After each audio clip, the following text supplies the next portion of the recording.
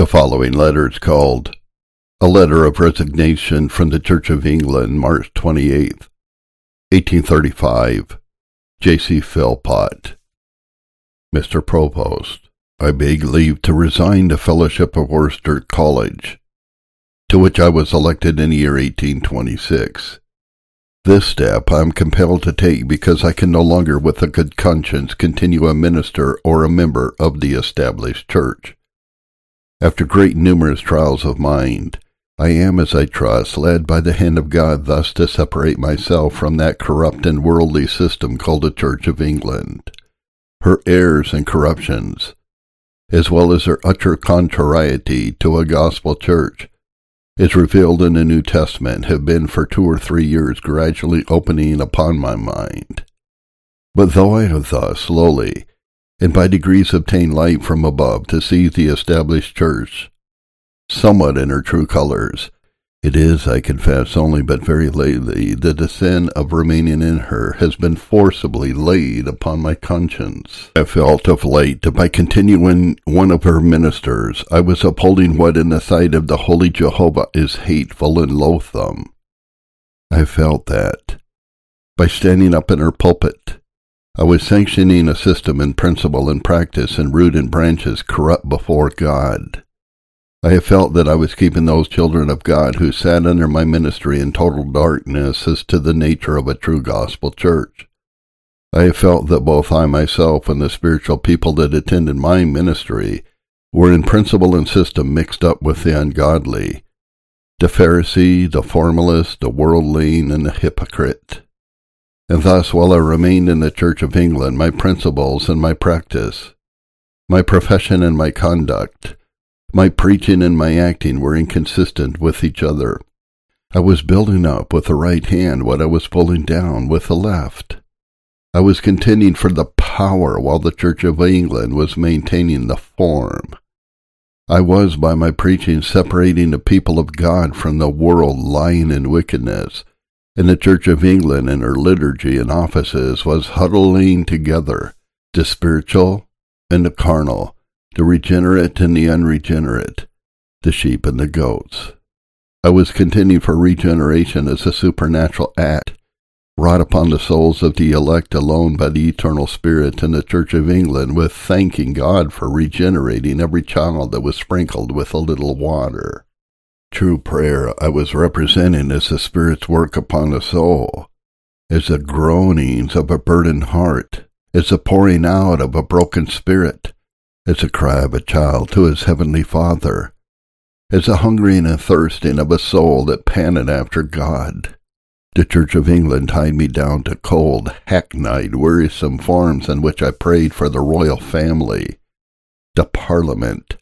the bishops, and all sorts and conditions of men, with scarcely one petition that the Spirit would rule in a regenerate heart. My soul was pained and burdened within me,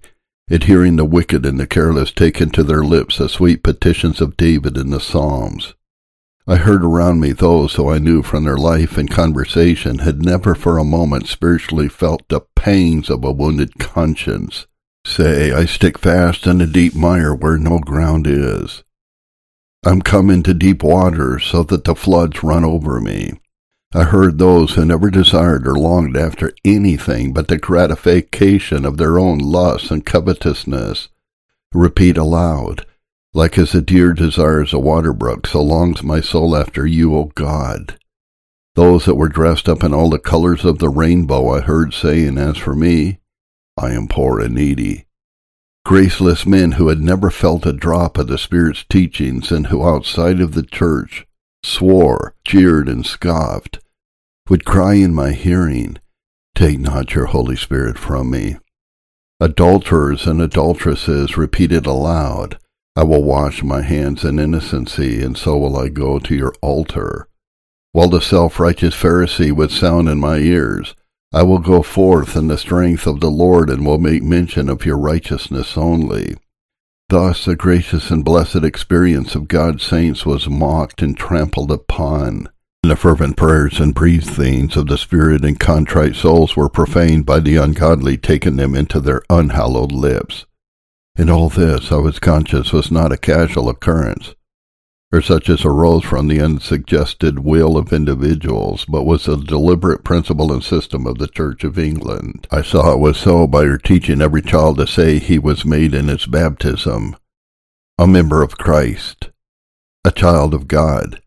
and an inheritor of the kingdom of heaven. I saw it was so by that system of responses which she enjoins upon all the congregation to make. And again has my soul been burdened at hearing the wicked little children around me mock God by shouting out the responses as they had been systematically trained to do by ignorant ministers, parents, schoolmasters, and schoolmistresses. Being for the last 3 years a hearer, and not a reader of the liturgy, I have been compelled at times to close my ears with both my hands that I might not hear the mechanical cries of the children, one of whose responses always thus worded, "We have left undone no things which we ought not to have done," have groaned within me at hearing the ungodly around me thus mock God. And so far was I from joining in the dead and spiritless forms of the prayer book, that I could only secretly pray, "Lord, deliver me from this worldly and unholy system."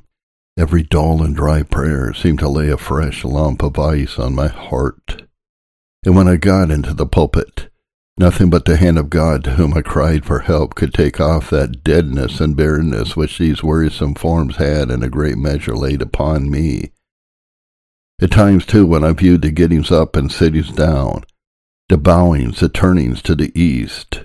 the kneeling in this place, and standing in that, and the whole routine of that bodily service with which the blessed Jehovah was mocked, I could not but look on the whole as a few degrees only removed from the mummery of a popish mass-house. But though I felt and at times could groan beneath the wretched formality of the Church of England, I was from 2 motives chiefly kept within her. One was that I desired to be useful to the children of God in a dark neighborhood, with whom I had been connected for nearly 7 years, and of whom some professed to derive profit from my ministry. The other was altogether carnal, and though hiding itself in the secret recesses of my heart, and therefore unperceived, was doubtless of much weight with me. This is a desire of retaining that comfortable competence which my fellowship secured. My heart, I freely confess, has often sunk within me at the prospect of my already weak health terminating in confirmed illness, poverty and need staring me in the face. I was also praying for an opening from the Lord to show me my path clearly, as though I was determined neither to accept preferment nor take another curacy. I was unwilling to throw up my ministry until the death of the very aged incumbent. Lately, however, I have been brought to see that I must not do evil, that good may come, and that if my conscience was fully convinced of the sin of remaining in the Church of England, no clearer or more direct intimation of the will of God was needed. Thus have I laid open the inward workings of my heart, and the experience through which I have been led, in order to show that the resignation of my fellowship and curacy, and secession from the Church of England is no sudden and hasty step, but the gradual and deliberate conviction of my soul. But besides these particular evils under which I especially groan, being burdened, as being brought into continual contact with them, I felt that by continuing in the establishment I sanction and uphold every other corruption that is mixed up with so worldly a system. Thus I must sanction the union of church and state, the putting of the king in the place of Christ as head of the church, the luxury and pomp of the bishops, the giving away of livings for electioneering purposes, the heaping of office by ungodly parents on ungodly children, the system of tithes. I cannot but wonder how men may profess spiritual religion and call themselves evangelical ministers, can take tithes from carnal and ungodly farmers, nor, as I have known some do, screw them up to the highest pitch, and even employ legal means to enforce their payment, while others of the same name and pretension exact tithes from gardens watered by the sweat of the laborer, and enforce burial and similar fees from the poor, when they themselves ride about in their carriages and phaetons. Of this I am confident, that they are not taught thus to act by the blessed Spirit, who guides the regenerate into all truth, makes the conscience tender, and gives compassion towards the poor and needy. The New Testament authorizes no other payment to ministers but free and voluntary offerings, and thus all tithes, fees, and dues are part of that mystery of iniquity of which Babylon, the mother of harlots, is the head. The principle and practice of ecclesiastical courts, the manufacturing of ministers by the gross at the bishops' ordinations, and all that mass of evil which is sprung out of a worldly and wealthy establishment. When Christ has bidden me call no man Father on earth, and not to be called myself Rabbi and Master, and consequently by no title distinctive of priesthood or ministerial office, I must sanction the decking out of his professed ministers with the trappings of Antichrist. Such proud titles, I mean as Reverend, Very Reverend, Right Reverend, Most Reverend, Father in God, My Lord, Your Grace, and the like. As a minister of the establishment, I must also sanction that abominable traffic in livings in which the souls of men are bought and sold, and a special mark of Babylon, Revelation 18, verse 13, and knocked down to the highest bidder by the auctioneer's hammer. Thus the whole system, in its roots, stem, and branches, manifests itself to a renewed and spiritual mind as part and parcel of that Antichrist and Babylon, which the Lord foreshadowed as servants should arise, and from which he calls them to come out and be separate. As a member, too, of the university and fellow of the college, I am unavoidably and necessarily mixed up with many evils which I am convinced are equally hateful to God. Thus, in this capacity, I must sanction the whole principle of a university as needful to qualify men to become ministers of Jesus Christ. But who that knows experimentally the sovereignty of Jehovah,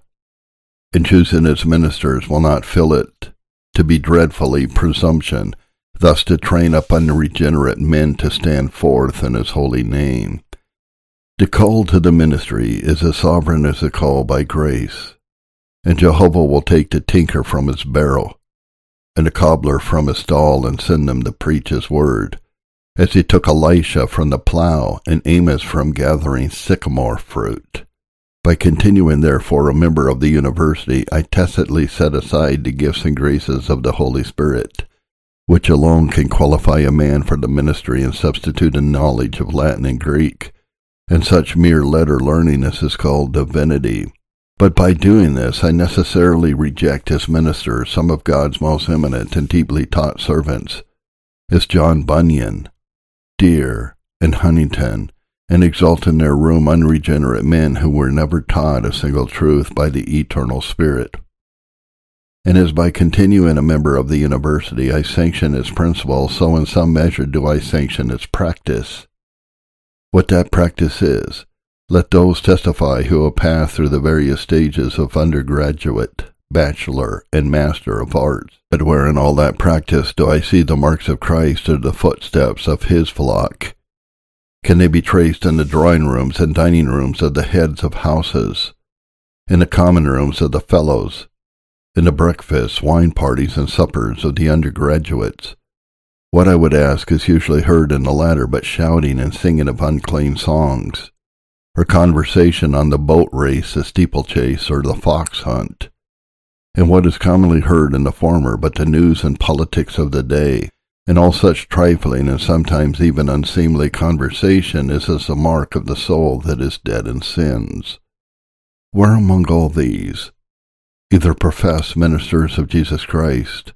or such as are trained to be so, is the name of the Savior, or the voice of prayer heard? If anywhere, it is among a few despised undergraduates who have enough religion to see the open evils around them, but not enough grace or faith to separate from the system altogether, and who that knows the university will not allow the following to be a faint sketch of the course run by most of her children, initiated in boyhood into wickedness at one of the public schools, those dens of iniquity, or at a private school in some cases, but a shade better, and in others worse. The useful aspirant to the ministry removes to college, where having run a career of vanity and sin for 3 years, he obtains his degree. Fortified with this and his college testimonials, procured without difficulty except by the very notoriously immoral. And those who have shown some symptoms of spiritual religion, he presents himself to the bishop for ordination. Examined by the bishop's chaplain on a few commonplace topics of divinity, and approved, he is ordained amid a heap of other candidates without one question of a spiritual nature, one inquiry as to his own conversion to God, or one serious admonition as to his motives and qualifications for so dreadful a work. The cold heartlessness and technical formality usually displayed by bishop, chaplain, archdeacon, and registrar, with the carelessness and levity of most of the candidates, can never be forgotten by one whose heart God has touched, and who has witnessed the solemn mockery of a semi-annual ordination. But further, as a fellow of a college, I am connected with a body of men who, however amiable and learned they may be, and if I forget the kindness of some of them I would be ungrateful indeed, are yet ignorant of Jesus Christ. Their acts as a body I am party to, and indirectly, if not directly, sanction. Thus I help to give away college livings to unregenerate men, though I may know in my own conscience that they are not even called by grace, much less to the work of the ministry. I am a party also to giving testimonials indiscriminately of good life and conduct, to be presented to the bishop by the candidates for ordination, the document requiring the college seal, as well as the electing of fellows and scholars for their classical attainments, and thus thrusting them into the ministry, and in a word to the whole system of education pursued, which, as a means of qualifying men to be ministers, I believe to be hateful to God. In short, I am mixed up with a society of men whose life and conduct, however amiable, moral, and honorable, are not those of the poor and afflicted family of God. No other then have I to escape these evils, to keep myself pure and not to be partakers of other men's sins, and by fleeing out of Babylon. Lastly, I secede from the Church of England because I can find in her scarcely one mark of a true church, tramples upon one ordinance of Christ by sprinkling infants and calling it regeneration, the Word of God allowing no other than the baptism of believers, and that by immersion, and profanes the Lord's table by permitting the ungodly to participate. The true church is despised, but she is honored. The true church is persecuted, but she is a persecutor. The true church is chosen out of the world, but she is part and parcel of it. The true church consists only of the regenerate, but the Church of England embraces in her universal arms all the drunkards, liars, thieves, and immoral characters of the land. She christens them, she confirms them, she marries them, she buries them, and she pronounces of all for whom she executes these offices that they are all regenerate, that all their sins are forgiven them, and that they are servants of God. If perhaps on a dying bed any doubt and conviction should arise that all is not right for eternity, she sends her minister to visit them and to absolve them from all their sins. And having thus lulled their fears and deluded them to die in peace, she quiets the rising doubts of their friends at the mouth of the grave, by assuring those who this our brother is delivered out of the miseries of the sinful world, and is committed to the dust and sure and certain hope of the resurrection to eternal life. Oh, could the dreadful veil that hides eternity be for a moment lifted up, we would see that thousands whom the Church of England is blessing, God is cursing, and that tens of thousands whom she is asserting to be in joy and felicity, are at that moment lifting up their eyes in hell, being in torment. And while she thus speaks peace and comfort to all that will call her mother, although unregenerate and dead in sins, she in her canons excommunicates and pronounces guilty of wicked error all that are enlightened of the Spirit to declare that she is not a true church, and separate from her communion. What is this but to remove the ancient landmarks of truth and error? To call evil good and good evil, to put darkness for light and light for darkness, bitter for sweet and sweet for bitter. At the same time she shuts up and seals the mouth of all of her ministers, and ties them down to say what she says, and to deny what she denies by compelling them to give their sincere assent and consent to all and everything contained and prescribed in and by the common prayer book, and a promise that they will conform to the liturgy as by law established. And if any of them are happily taught of God the things of Christ in their own souls, and having grace and faithfulness to preach what they have tasted, felt, and handled, contradict in the pulpit what they assert in the desk, they are frowned on by bishops, despised by the clergy around them, and hated by all the worldly part of their parish, until at length the powerful convictions of an enlightened conscience force them to deliver their souls by fleeing out of Babylon. But I am told that the Church of England is the only true church, that she derives her sacraments and ministers in a direct, uninterrupted line from the apostles, and that to secede from her is to be guilty of schism. But where are the outward marks of this only true church? Where are the signs of their successors, of the apostles, as wrought among us in all patience and signs and wonders and mighty deeds? 2 Corinthians 12:12. Are they to be found in lordly bishops, proud and pampered dignitaries, fox-hunting, shooting, dancing, and card-playing clergy? Or are they to be discovered in those mere moral and outwardly decent ministers, who after their solemn vow to lay aside the study of the world and the flesh, busy themselves in classics, mathematics, history, modern languages, natural philosophy, divinity, and everything and anything but to know Christ in their own souls? Where are the gifts and graces of the Holy Spirit visible in men, who not being able to utter a word but what was written down, either copy their sermons from books, or forge out of their own heads a weekly lecture on stale morality? Where are the seals of their commission, whereby they approve themselves as ministers of God by pureness, by knowledge, by kindness, by the Holy Spirit, by sincere love of the word of truth, by the power of God, by the armor of righteousness on the right hand and on the left? 2 Corinthians 6, verses 6 and 7. But perhaps these outward marks of the successors of the apostles may be discovered in the evangelical clergy by some esteemed so highly. What are these, however, as a body, now generally doing but making common cause with the worldly clergy, whom in their hearts they consider to be neither Christians nor ministers to uphold an unholy system?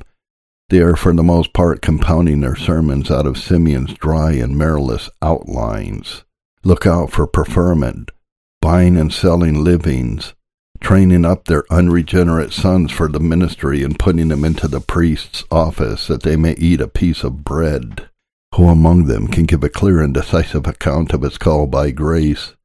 or of his call to the ministry? What description can they give of the entrance of the law into their conscience, bringing with its guilt, condemnation, and death, and of a deliverance by the inward revelation of Christ and the application of the blood of sprinkling? The greater part are violently opposed to the fundamental doctrines of unconditional election, particular redemption, imputed righteousness, and a man's helplessness. And those who do set forth the doctrines of free and sovereign grace preach them with such dryness and deadness as clearly shown that they were never wrought into their experience by the blessed Spirit. Under their ministry, the spiritual children of God will not sit, for knowing little or nothing of the work of regeneration and the trials, temptations, or consolations of the people of Christ, they cannot approve themselves to the consciences of all the spiritual, either as called by grace or as sent to preach the gospel. Thus, with perhaps a few and rare exceptions, the clergy of the Church of England, whether orthodox or evangelical, correspond to that description given by the Holy Spirit in Micah 3, verse 11. Her leaders judge for a bribe, her priests teach for a price, and her prophets tell fortunes for money. Yet they lean upon the Lord and say, Is not the Lord among us? No disaster will come upon us. And need we wonder if, as is the priest, so is the people, the congregation of the high church, or orthodox clergy, as they proudly call themselves, consists, with possibly a few exceptions, of none but open sinners, self-righteous Pharisees and dead formalists. In his congregation of the dead, the blind lead the blind, and all their weekly confessions, absolutions, prayers, praises, services, and sacraments are, as they will one day find, but one continual mockery of the blessed God who requires of his worshippers that they should worship him in spirit and in truth.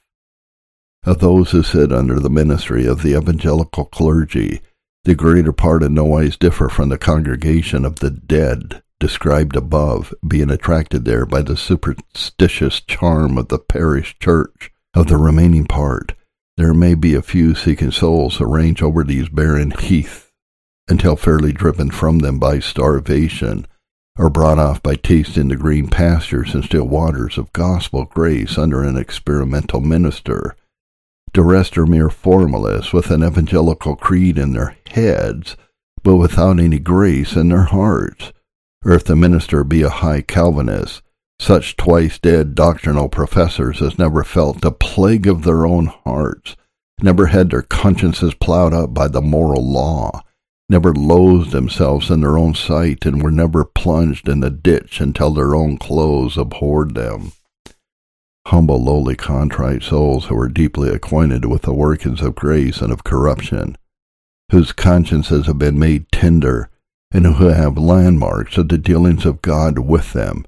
cannot long continue where they have fellowship with neither minister nor people, and indeed so opposed is the whole principle and practice of the Church of England to the work of grace upon the souls of the elect,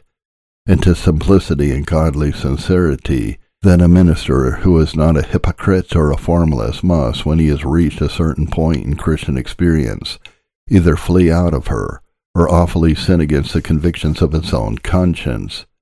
He may remain in her as a presumptuous, dead Calvinist. He may take the highest tone of doctrine and preach Sunday after Sunday about assurance of personal salvation, but if once he describes the work of the Spirit on the soul, he must, at a certain point, either come out of her, or by remaining contentedly within her pale, manifest himself a hypocrite in experience. Of all hypocrites, and of all hypocrisies, the most deceiving and the most dreadful.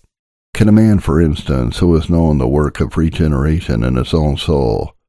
and whose conscience is made tender by the blessed Spirit, go on along to lie unto God by thanking him for regenerating infants? Can he who has been sprinkled with the blood of Christ, and been fed with his flesh, continue long to give the elements of his body and blood to the unbeliever, the self-righteous, and the ungodly? Can he who has tasted the covenant of grace, and experimentally entered into the everlasting distinction between the sheep and the goats, go on long to mock God by declaring at the graze mouth of every departed unbeliever, swearer, and drunkard that he is a brother, and is taken to be with God? Notions in the head, however correct, doctrines, however high, a presumptuous confidence of salvation, however loud and lofty, may allow a man thus to trifle with the living Jehovah, but a tender conscience, a godly fear, and a trembling sense of God's holiness and majesty, such as the blessed Spirit works in the soul, must sooner or later bring a man out of this dreadful mockery. From this worldly and unholy system I now secede, and blessed be the name of God Most High, who has poured light on my eyes to see these abominations, and given me, I trust, a small portion of that faith of Moses whereby he was willing rather to suffer affliction with the people of God than to enjoy the pleasures of sin for a season. For sooner far would I die in a workhouse under the sweet shinings in of the eternal Comforter, and his testimony to my conscience that I am born of God, than live and die in ease and independence without following Jesus in that path of trial and suffering which alone leads to eternal life. But my long relationship with yourself, as head of Worcester College, and with my brother fellows, will not allow me thus to dissolve my connection with you without faithfully warning both you and them of your present state before God. What marks, then, are there in you, or them of that new birth without which none can enter the kingdom of heaven? What signs have you, or they, of a broken and a contrite spirit? What marks of the faith of God's elect? What inward discoveries have you, or they, had of the blood and righteousness of Christ? What testimony of the blessed Spirit to the pardon of your sins and to your adoption into the family of God? If any man has not the Spirit of Christ, he is none of his. though a sound classic, an acute mathematician, or a learned divine, and have been professed ministers of Jesus Christ will only add to your condemnation if you and they live and die in your present state of unbelief and unregeneracy. I am weak and ignorant, full of sin and compassed with infirmity, but I bless God that he has in some measure shown me the power of eternal things, and by free and sovereign grace stopped me in that career of vanity and sin into which, to all outward appearance, I was fast hurrying down to the chambers of death. With all due respect to you as Provost of Worcester College, yours faithfully, J.C. Philpott, 1835.